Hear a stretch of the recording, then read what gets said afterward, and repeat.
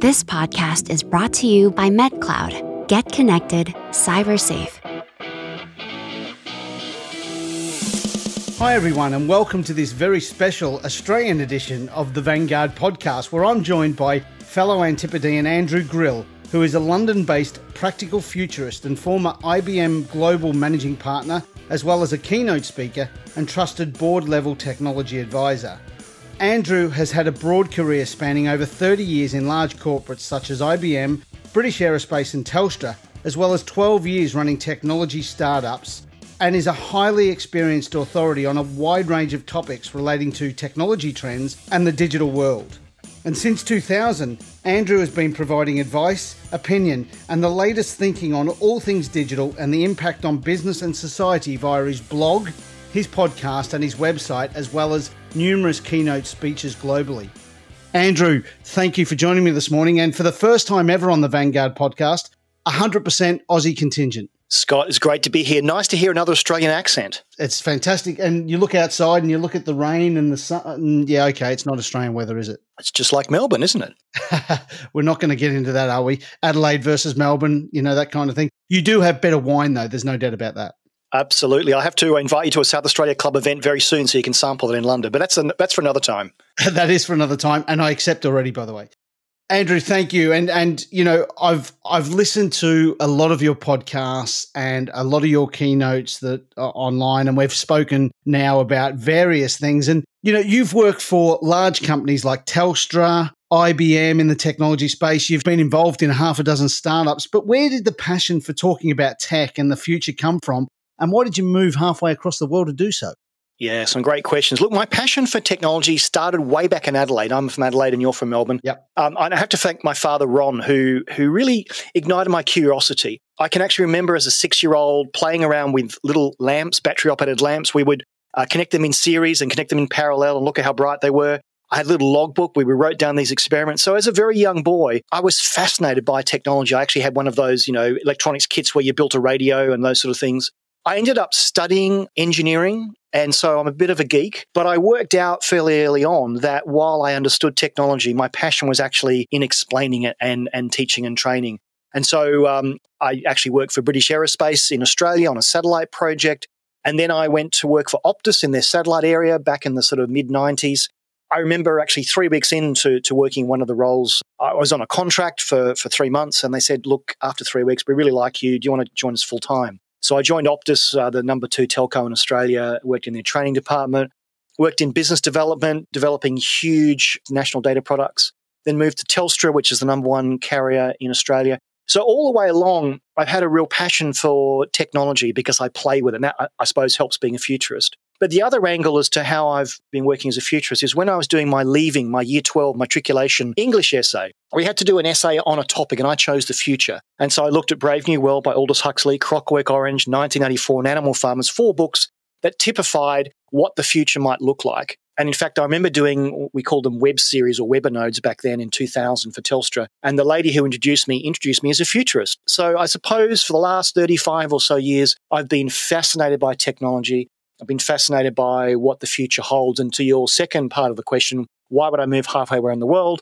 Well, after Telstra and Optus, I worked for 6 different high-tech startups. One of them was involved with location-based services. And from Sydney, when I moved after Adelaide, my first client was Vodafone in Newbury, England. And so I was on a plane every 3 weeks, Sydney, London. And the company at the time said, why don't we move you over there to set up our London office and move the family over, and have been here since 2006. So 15 years in London. I'm a dual citizen and I've got the passport. Awesome. Same with me, really. Dual passports, which means that we've got the best of both worlds, right? We have. Although I did like that brown one that allowed me to go all through Europe, but that's a whole other story. Yeah, it is. It's a completely different story. Absolutely. Just on the futurist bit, we've all read most of 1984 and Animal Farm. But, 1984 is one of those books where you read it again now and you think, wow, just wow, because it was so forward thinking when he wrote it. Orwell wrote it when? 1942 or 1945 or something like that? Yeah. As a futurist, are you constantly surprised how many times you read something or you've read something and thought, wow, that's really happened. That's actually happened. These people have seen the light or have seen what's going to happen, so far down the track. Does that constantly surprise you? Or are you in a state where you think, you know what, these people are very bright people and they just know what's going on? Well, they're very bright people and forward thinkers. And I look back to my favourite futurist, Arthur C. Clarke. He famously co-wrote Space Odyssey 2001 with Stanley Kubrick. And there's a whole story about that movie. And so I went back and studied some of his work and actually came across an interview that an Australian journalist did in 1974. And the journalist said, look, you've written this movie 2001. What will life be like in 2001? And it's a 3-minute video. And in fact, it started one of the Jobs movies. They actually play the 3-minute interview in full. It's in black and white from an ABC journalist. And he literally explained the internet. He explained how we wouldn't have to go into work. We wouldn't have to live in cities. We could work remotely. We'd have a terminal in our home. And Arthur C. Clarke also famously predicted the use of satellites back in the early 50s. So these people are forward thinking. I suppose the challenge and why I look at practical or pragmatic futurism is that a lot of my clients are saying, look, Arthur C. Clarke, he predicted this and it happened 30 years later. But we haven't got 30 years to wait. So the challenge I find when everyone says, oh, you're a futurist, Andrew, their immediate stereotype is, well, you're going to look at things so far out that they're not tangible. And a lot of my clients can't wait 30 years, 30 months, maybe not even 30 days. They want to know, how do I close a quarter? How do I protect my staff this week, next month? So the challenge there is, as you say, acknowledging this great work and foresight that people have had, but bringing it back to the real world where we need to know now what to do next. It's a really good point. You know, one of the things that I've, as part of my podcast, is I ask 3 quick fire questions. By the way, you're going to get them at the end of this podcast too. Oh, wow. But one of the questions I asked one of my guests was, what's one thing that you thought would have happened by now? And I've actually asked this in the pub with friends, or it comes up at barbecues, and everyone thought the Back to the Future hoverboards would have been out by now, you know? But we're not talking about that kind of futurist, are we? We're talking about how we work, how we interact with people, what's going to happen as far as, you know, are we going back in the office, that kind of thing. It's not about the future of technology as such, is it? It's about the future of everything, just life in general, right? Well, as a futurist, strange things happen. And so I actually remember January 2020, I was standing at the top of the Gherkin building in London, giving a presentation to a law firm and their clients. And they'd asked me to look at the decade ahead. And so I talked about I actually did talk about the future of work. And I said, these things will probably happen in 5 to 7 years. I had no idea, maybe this is me as a bad futurist, that 6 weeks later we would be locked down. So what the pandemic has done for a futurist is they've pushed the fast forward button 10 years. And so where we all predicted that, yes, we would have a distributed workforce, we would find it normal to be working from home. The pandemic globally has said, we're going to force you to work from home, and this is the world's largest global work from home experiment. What's happening now, we might talk about, and I've got real-world examples with my friends who are now debating, do they go back into the office? A friend of mine yesterday went back into the office because she had to actually sign something in person for the first time in 12 months. And I said to her, what was it like? She said, it was a strange experience, but I don't know that I want to do that every day, because she's become comfortable that she can actually work remotely and get work done. Yeah. So the challenge then is, what will work look like? And we can talk about that in more detail. But I suppose as a futurist, the positive that's come out of it is all the things we predicted. The fast forward button was pushed, and here we are. It's a good point, isn't it? Because I guess being in the technology game, we've always had the ability of working from home or working remotely, because we're either on a plane or we're traveling or whatever. But it seems to me that everyone now wants to have that work-life balance of being able to go into the office or being able to work at 9 o'clock at night once the kids have been put down to sleep or whatever. So the world, or the way we work, really has changed, hasn't it? Totally. But the challenge is, and I get this all the time, Andrew, we like working from home, but what about when we need that social interaction, when we want to collaborate? And I talk a lot about the notion of a third place. Now, the third place concept is not new. Howard Schultz, the former CEO of Starbucks, talked about this a long time ago. He wanted Starbucks to be that third place. So it wasn't the kitchen table. It wasn't the high-rise building in Canary Wharf. It was somewhere in between. And so again, where's the future of work gone? We might want to go into work a couple of days a week, but we also might want to work in the third place. And is it that there is actually a way to come together as a group of people who live in a similar area? I mean, if you had a sandwich shop in the centre of London right now, the last 12 months have been pretty dire. But if you have a sandwich shop in the suburbs, happy days, because that's where people are. So the notion of this third place, recently Nationwide Bank have said, we will let you work from anywhere. So essentially they've said, you can have a third place. You can have the kitchen table, you can have our office in Swindon, or you can have somewhere in between. And to your point, being a bit of a digital nomad, I've been working out of the office for years, balancing my laptop on the arm of the hospital club or a Starbucks or being in an airport somewhere. I've worked out how to get work done remotely. It's just that in the last 12 months, every single person was forced to do that, whether they wanted to or not. Yeah. So this notion of the third place might be where maybe one day a week or might be Friday afternoon, we all come together to either the office or the third place. But we want to have that interaction. We want to have that stolen coffee moment that we aren't able to have at the moment. And I think that's what people are missing. The introverts are loving working at home. The extroverts like you and me are craving that social interaction. For sure. Or the water cooler conversations or the drive-by coaching or whatever. You're walking past someone, hey, Scott, can I just grab you for 5 minutes? Yes, you can. But how do I grab you for 5 minutes? Got to set up a Zoom call, got to wait for you to answer, got to do my hair. It's just more effort. There are barriers in the way of having that stolen moment. Absolutely agree. Let's talk about the workplace for a minute. And I'm hearing a lot of companies saying, you know what, we're just not going to open up offices anymore. We are going to use those third places. We're going to use, a Regus Spaces, or we're going to use a WeWork where we can get together and hire a room for a couple of hours, and people are just going to work from home. So what does the workplace of the future look like? And are we going to go back to commuting?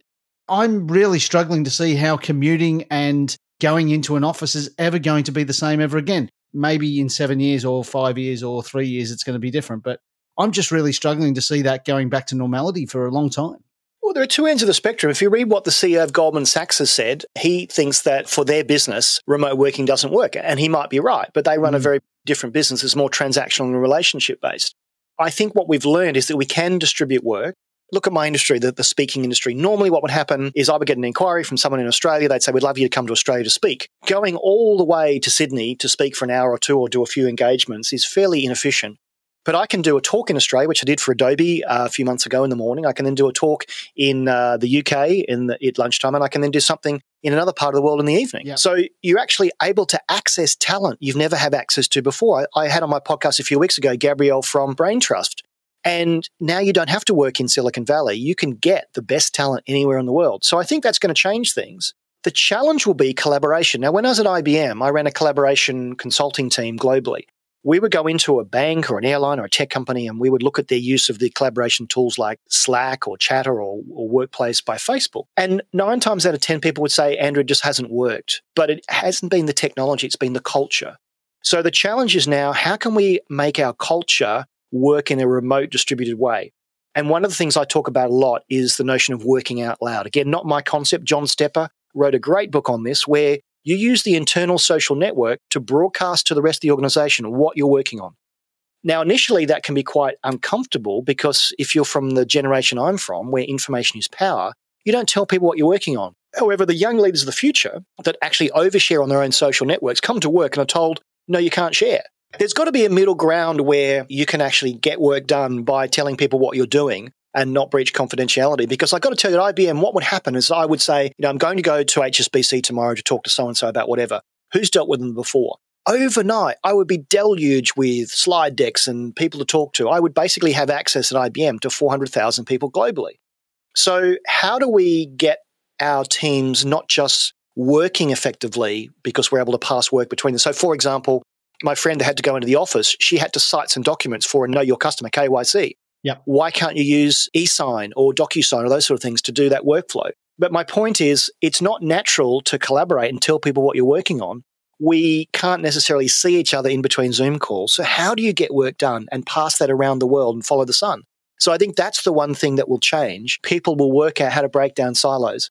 And an interesting thing, I think it was Gabrielle also said, that the type of manager that lends themselves to manage teams better in a distributed workforce is actually an introvert. You've got the extrovert who always wants to, rah, rah, rah, and have the team around them. Maybe we're going to have a lot more introverted managers who are a little more accustomed to not having to have people sitting next to them to ensure that work's getting done. Oh, I love that. That's a podcast in itself right there. I have 3 friends now who shall remain nameless who have bought mouse wigglers. Why? Because they have to be, air quotes, seen to be working. So the instant messaging has got to say they're available. And the mouse wiggler, every 30 seconds, minutely moves the mouse so that it doesn't go to sleep. Yeah. And I'm seeing that, I'm going, hang on.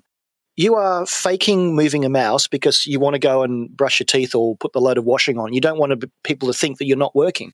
That's presenteeism. So how can we actually trust our distributed workforce, give them a better work-life balance, and trust they're going to get the work done? I think that is a monumental problem, because why do bosses want people back in the office? So they can see that they're working. One of the startups I work for, we had an investor who wanted to see us in the office. And I said to them, you have the best use of me when I'm out in front of a customer doing a deal. So don't make me come into the office and sit there just so that the investor thinks that we're working. I think when we break that down, we're going to have a really, really powerful workforce. I think that is a fantastic point. I speak to many, many, many managed service providers, MSPs, every day. And one of the things that I spoke to a couple of MSPs about was, how do I know if my sales teams are working? Well, I said the easiest one is to see if they're bringing in revenue. That's a pretty easy metric to judge. Yep. But for me is there's a massive trust issue. You know, they're saying that they need to get software to see if their team's working. Well, in my opinion, they either shouldn't be running a company or the people that they have within their company are not the right people because they don't trust them. Yep. And to have a mouse wiggler or something like that, to me, just reeks of a massive intrinsic issue within that business. Yes. But here's the point. Interesting study. So Gartner last year did a study of 3,600 B2B decision makers globally, different industries, different countries. B2B buyers like being sold to remotely. 50% thought it was more efficient. And in fact, the survey said 79% would actually do this once the pandemic is over. So here's the newsflash. You are going to be selling through the screen for some time to come. You're not going to get a call on your client or your prospect. So you're going to have to work out how to sell through the screen. And I actually do a whole seminar on this. And part of it is your digital first impression. Now, you thankfully have done a lot of research on me. The things you've said that you've listened to, clearly you've done your research.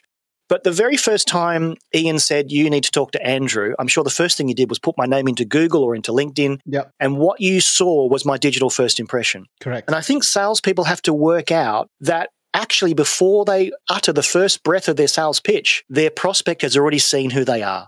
So what do you look like on LinkedIn? What do you look like on social media? What do you look like on your company website? What is your digital first impression? Because essentially, you're selling very, very similar things, but I want to buy from you, Scott, or you, Andrew. So I think what we're going to see is the smart sellers are going to be even smarter because before they are even pitching, they know that they can solve a problem. So for example, on your LinkedIn profile, I haven't seen yours, it'll probably say what your job is.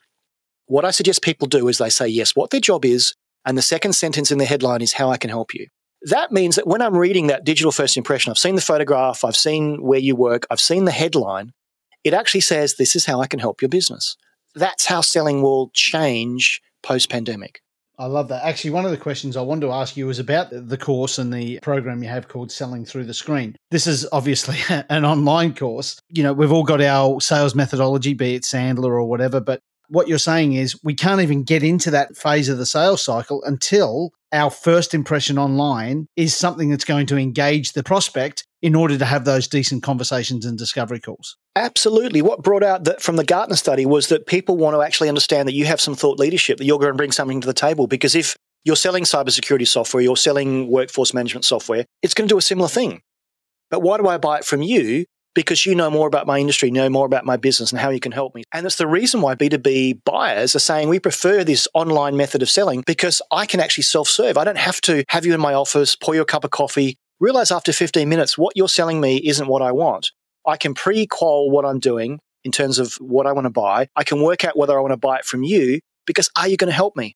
At my old company, Telstra, what they've done is set up some really interesting thought leadership websites where it's very lightly branded Telstra, but it is about cybersecurity or about CISOs or those sort of things. And they basically provide help and advice and the community develops great content, by the way, brought to you by Telstra. And that's a really soft way of selling and proving that you have thought leadership.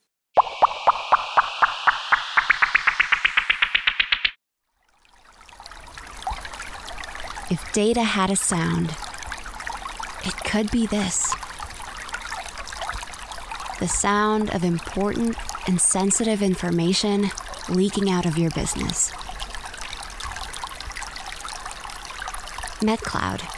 Get connected, cyber safe.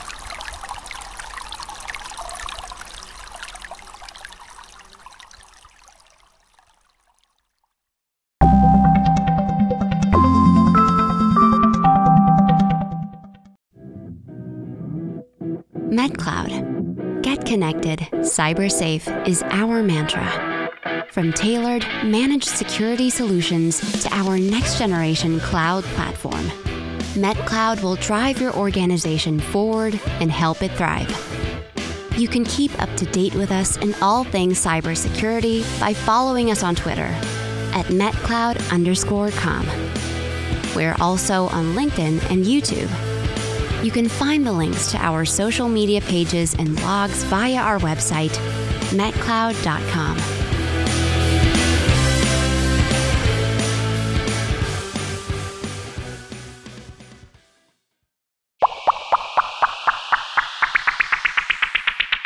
In the mainstream news now on the BBC or Sky News or whatever, the public, Joe Public now is hearing about cybersecurity, Internet of Things, phishing attacks. When I speak to people outside the industry, and I'm changing a little bit of a tact here, but people just don't understand what's going on with cybercrime and cybersecurity. So the question I wanted to ask you here was, do you think our industry or the tech industry is doing enough to educate the dangers of cybercrime? And do you think people are aware that this mass availability of information that's now out there on the web, do people understand how they need to protect that or what they need to do to ensure that that information is protected? In a word, no. Okay. And this is a hobby horse of mine. And whenever I would do my talks, I talk about the notion of cybersecurity, but I talk about it from a very personal point of view. Unless you've had your house broken into, you don't really think about the locks that you use or the burglar alarm you use, because once it's happened, you go, don't want this to happen again because it was bad. And the people I've spoken to, and I know people personally that have had their email hacked and then nasty messages sent to 800 people in their contact book, but people don't like that because it's disruptive. So what I do on stage or online is I direct them to a website called Have I Been Pwned, run by an Australian called Troy Hunt in Australia. He basically has built a database of all the data breaches. So the email addresses, the passwords that have been leaked, he's put them in a database that's searchable. So you can go on there and type your email address in, or if you're game enough, your password, and he will tell you whether it's been exposed.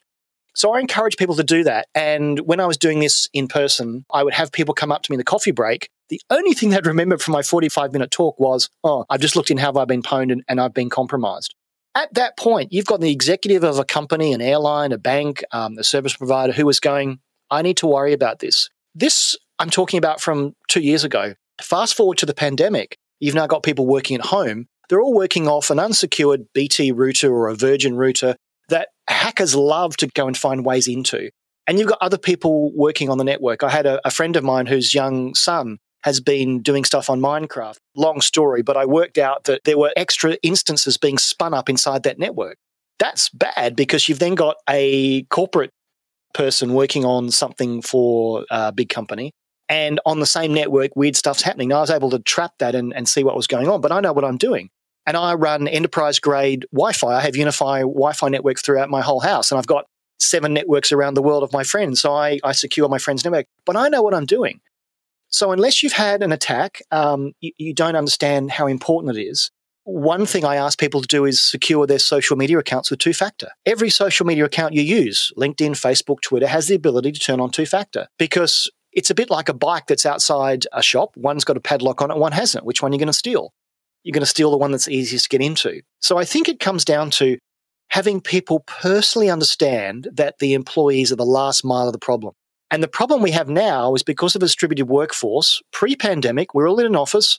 The network, the Wi-Fi, the laptops were all locked down and secured, and the security professional was happy that they had a fairly high level of protection.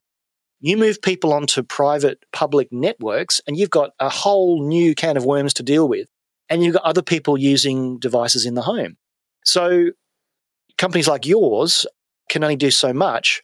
You've got to realize that the human is the last mile. And why I talk about two-factor on personal accounts, Gmail is the hacker's paradise. Once I'm into your Gmail account and you sent that password file a few weeks ago and they find that, your corporate network is at risk. And people don't kind of realize that. The reason Hillary Clinton lost the 2016 election was because her chief of staff had a phishing attempt and they got into his Gmail. That's right, yeah. That's pretty simple. So you can lose elections on the basis of a hack.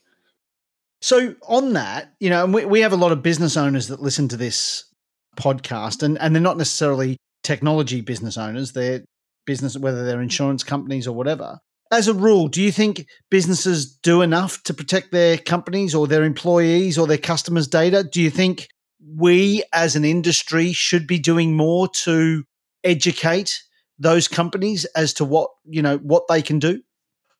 Yeah, absolutely. In fact, the person who drafted the GDPR legislation is now saying it's no longer fit for purpose because when you've got people at home, you've got data at rest on a laptop, customer data. So I'm sure you do, but here's a checklist for people at home. Do you have whole disk encryption on your laptop? If you don't, and someone steals your physical laptop and takes the hard drive out, all that customer data is exposed. When you leave your laptop and go to the kitchen or go out, do you lock it down? No, you don't. Well, what happens if someone actually gets in there and can? So little things like that. And so it's security hygiene to do that. So again, I don't think people are doing this because we race to get people laptops and devices to work from home. Yes, we probably have some level of VPN to secure that, but there's the physical security that we don't think about. And if people are going to be at home more days than in the office, if I was a chief security officer right now, I wouldn't have any hair left. I would be saying, how the hell do we secure all this? But more importantly, how do we educate people that, as well as doing a day-to-day job, you've got customer data at rest on the laptop on your kitchen table. And if someone breaks in and steals that, we're in big trouble. I absolutely agree. And you know what? I'd go one step further in saying a lot of this stuff needs to be taught at schools too. Because if it's taught at school, the basic premise of locking your keyboard before you walk away, I do it all the time. It's always been drummed into me. And I teach it with my kids. And if I see their computer on at home, I'll go and I'll put the cricket on or I'll put it on a website or something and say, yeah, you shouldn't have left it open. So for me, I think we should be doing a lot more in the schools to teach about 2FA and locking down your laptop and whole disk protection and so forth. But even passwords, I've been using a password manager for the last 10 years. And again, I won't expose a good friend of mine. I have permission to tell this story, but not who it is. This person, who shall remain nameless, literally writes their passwords on pieces of paper. Now, I have transitioned them to a password manager. I use 1Password and there are others available. Actually, I've done this on stage. I was the person that had 3 passwords, a short, medium, and long, and I would use those 3 because I can remember them. And when I started doing that, I ran password hygiene from 1Password, and it showed me how many compromised sites there were and everything else. And it showed me my password hygiene. I have about 1,300 individual sites that all are in my password manager, all have different passwords. I don't know my Amazon password. I don't know my Twitter password. Don't need to. I also have the password manager protected with two-factor authentication. And even though it takes me 4 or 5 seconds longer to get into a site because I've either got to do a code or whatever, it means that I'm a little bit more secure. And so you're right. If we started that in schools talking about password hygiene, it means that when they go into the corporate environment, they're going, well, of course I have different passwords for every website that I use. But I'm kind of the tech guru for all of my friends. And so some of them have enterprise-grade Wi-Fi in their home. Others have got password managers. But I can only do so much. It's got to be a systemic education process because we secure our bank accounts with two-factor and we lock things away. Why don't we secure our customer data in the same way? I agree. I completely agree. And I think it's down to our industry and certainly companies like MetCloud and others out there to do a lot of that education to the business owners that we look after, but also to help the kids coming through. So I agree. The last question I want to ask you, because it's something that you brought up in one of your talks that I heard and I loved it. And it was about virtual assistants and the possibility of AI removing the horrors of being on hold for hours or, looking for better prices for insurance or booking our holidays and that kind of thing. The premise of all the data that's available to us now and the ability of machines to actually learn our chosen preferences is something I'm really interested to hear more on. And you speak so eloquently about it. Can you talk to us a little bit about what you spoke about in your session that you did the other week? So the concept is the digital agent. So your mobile phone knows more about you and your spouse. It knows the next meeting you have, what's in your bank account, where you're going on holidays. It just knows everything about you. And so you think about it, the minutiae of renewing your car insurance. What you do at the moment is you go, I've got to renew my car insurance. So I go to a price comparison website. And what most people don't realize is the top option has paid to be there. So it's not always the best option. And that takes me a while. I've got to be on hold, et cetera, et cetera. What spawned the idea, a few years ago, Google released a product called Google Duplex. And the use case was, there's a video on this, and it's live and working at the moment. A lady gets a text from her husband saying, I've got a babysitter, let's go to dinner. And so she says, hey, Google, book a table for 2 at El Cockatoo restaurant for 7 o'clock. Now, the assistant says, this is Google, the AI basically talks back and says, I'll do that, but what about 8 o'clock if 7 o'clock's not available? She says, fine. The Google AI then makes a phone call and the AI talks to a human at the restaurant. Hi, Cockatoo Restaurant, can I help you? I'm the Google Assistant. This call may be recorded. I'd like to make a booking for 2 for 7 o'clock. And the human says, can't do 7, can you do 8? The AI knows about the options and says 8 is fine and books it. And even during the call, the AI goes, and it sounds like a human. So it got me thinking, my digital agent of the future, one, it can do that in terms of voice assistance, but it knows everything about me. So it knows when my car insurance is due. It knows it's due in April. So rather than me having to go and do all that, it goes off and it does a digital deal with all of the providers that I might look at. And let's say it's not car insurance, it's health insurance. And it sees that particular healthcare provider is offering a deep discount if I give a one-time hash of my Fitbit health information. My AI, my digital agent, knows my preferences, does the deal, and messages me back saying, I've just got a new provider and it's a discount. Now, what this means is I never have to talk to call center again. I never actually have to read advertising again. So if you're a marketer out there, you're going to be throwing something at the screen or the speaker right now, because we're going to have to write ads for robots. Because all of my new way of doing all this will be taken away because it knows all about us. I would actually pay, I reckon I'd pay between £500 and £1,000 a year to have a machine to essentially be my digital agent, do everything for me. I would, in some ways, tell it, what are the options for a holiday in March? It would have to go off and look at government regulations, see what's available, look at my preferences, all that sort of thing, and do it for me. When I was at IBM, I was very fortunate as a partner. I had 25% of a lady called Karen who would do all the things for me, like booking travel and expenses. She knew my preferences. She knew where I'd like to sit on the plane, all those sort of things. So you're not replacing people, but the minutiae of life gets done by digital agents, and it will move beyond talking to the assistant thinking for you. But it then means if you're a company wanting to market to me, you can't get to me through an email because it gets blocked by my digital agent. You've got to be so enticing that the AI goes, think Andrew might be interested in that. I'm going to let that one through. Wow. So it's almost an electronic gatekeeper. It is, and we need one, frankly. Yeah. No, I agree. That's fantastic. But we're 5 to 7 years away from that. I will see that in 5 to 7 years. Wow. Okay. That's going to be interesting. And when it does come out, Andrew, I'm going to say I heard that 5 or 7 years ago on the Vanguard podcast. So that's going to be great. We could speak for hours, I'm sure. And there's so many things that we could probably continue to go over. But the way I like to finish off our podcast here, Andrew, is with a quick fire 3. And the first question I like to ask is, what do you wish you knew when you started in business or in your career that you do now? And as a futurist, that could be an interesting question, right? It's easy. The power of networks. I joined LinkedIn in 2004. My boss at the time said, you should join this. I thought it was a pyramid selling scheme. 32 people were already on it that should be on it, and I joined it and haven't looked back. The power of your networks globally, so important. On that networking side of things, and we used to go to events all the time, and the networking was all about events and face-to-face, and that's all changed. So yes and no. I've still networked a lot online through LinkedIn and other things, but again, it's your digital footprint. What is your digital first impression? So when someone types my name in, now there are actually 16 Andrew Grills around the world. 2 of them are on my LinkedIn, which is kind of weird getting messages from yourself. Of course. But if you could put my name into Google, what comes up is what I want you to see, because I'm very, very passionate about you knowing how I can help people. Yeah, that's a good point. What did or does inspire you, or who does? Well, one of my inspiring futurists is Arthur C. Clarke. The fact that he could predict the future and he was so passionate about what might happen and he believed in his conviction. I wish he'd been able to do it, not having a 30-year gap between it happening, but people like that really inspire me. Tim Berners-Lee, 30 plus years ago, had this idea for an internet-worked system of computers, and that's become the World Wide Web. That's really inspirational.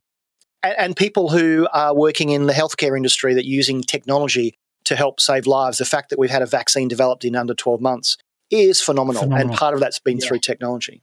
Yeah, I absolutely agree with that. And as we know, back home in Australia, I think the AstraZeneca vaccine is just coming off the production line in Melbourne now as well. So to be able to get all that and go to these different corners of the world and produce a vaccine or drug to the same standards and so forth, I think's phenomenal. I absolutely agree with that.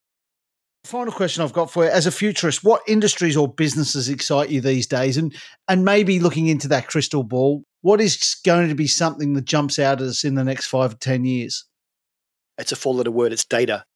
Companies that can leverage data, but do it in a sensitive way. So I don't want you to hoover up all of my data. Recently, Apple, hats off, have been even doubling down more on privacy. If you look at an app that you want to download, the app developer now has to expose what level of detail it's going to get from you.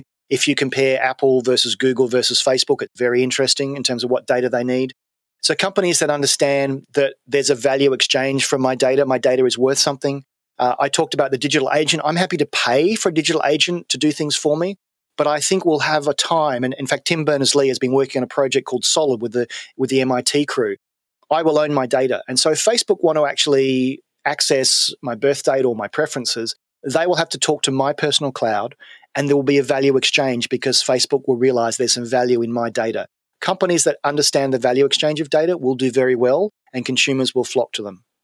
Wow, really interesting. One interesting question. I think it's an interesting question. Are we still going to see LinkedIn, Facebook, Twitter in 10 years' time? Yes, we will, because no one can touch them. There is really no competitor to LinkedIn, and Microsoft have done a great job with the AI behind that. It will evolve. If you think about it, everyone thought that LinkedIn was a site you went to if you're looking for a job. Now the Gartner report shows that LinkedIn is a site people go to work out if you're worth being sold to or sold from. Facebook will ebb and flow. Back to my article, just my idea a few seconds ago, I will own the data, and so Facebook will have to work out what to do with that. And back in our home country, the first of many discussions between Google and Facebook about the power of data and the value of data have happened, and that you expect to see more. There are other sites that evolve, but you need a massive amount of people using it on a daily basis, like the LinkedIn, Google, and those sort of things. Look at Twitter. I used to be the hugest fan of Twitter. It's kind of tumbleweeds at the moment because it has served its purpose. And I think the ones that survive will add some real business value. I mean, Twitter, the fact I can't edit a tweet in 2021, come on. No, that's true. That's absolutely true. To not being able to do that, you got to delete it and start again. So, yeah, I absolutely agree with you. Andrew, I've thoroughly enjoyed our conversation this morning. It's been great. It's also good to speak to someone with a similar accent, of course.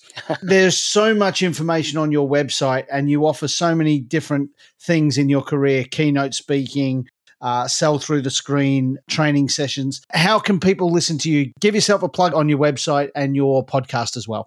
Really simple way to find me, futurist.london. Everything is there. Think of what I do and where I live, futurist.london. It's all there. Fantastic. Andrew, thanks so much for your time this morning, and have a great summer.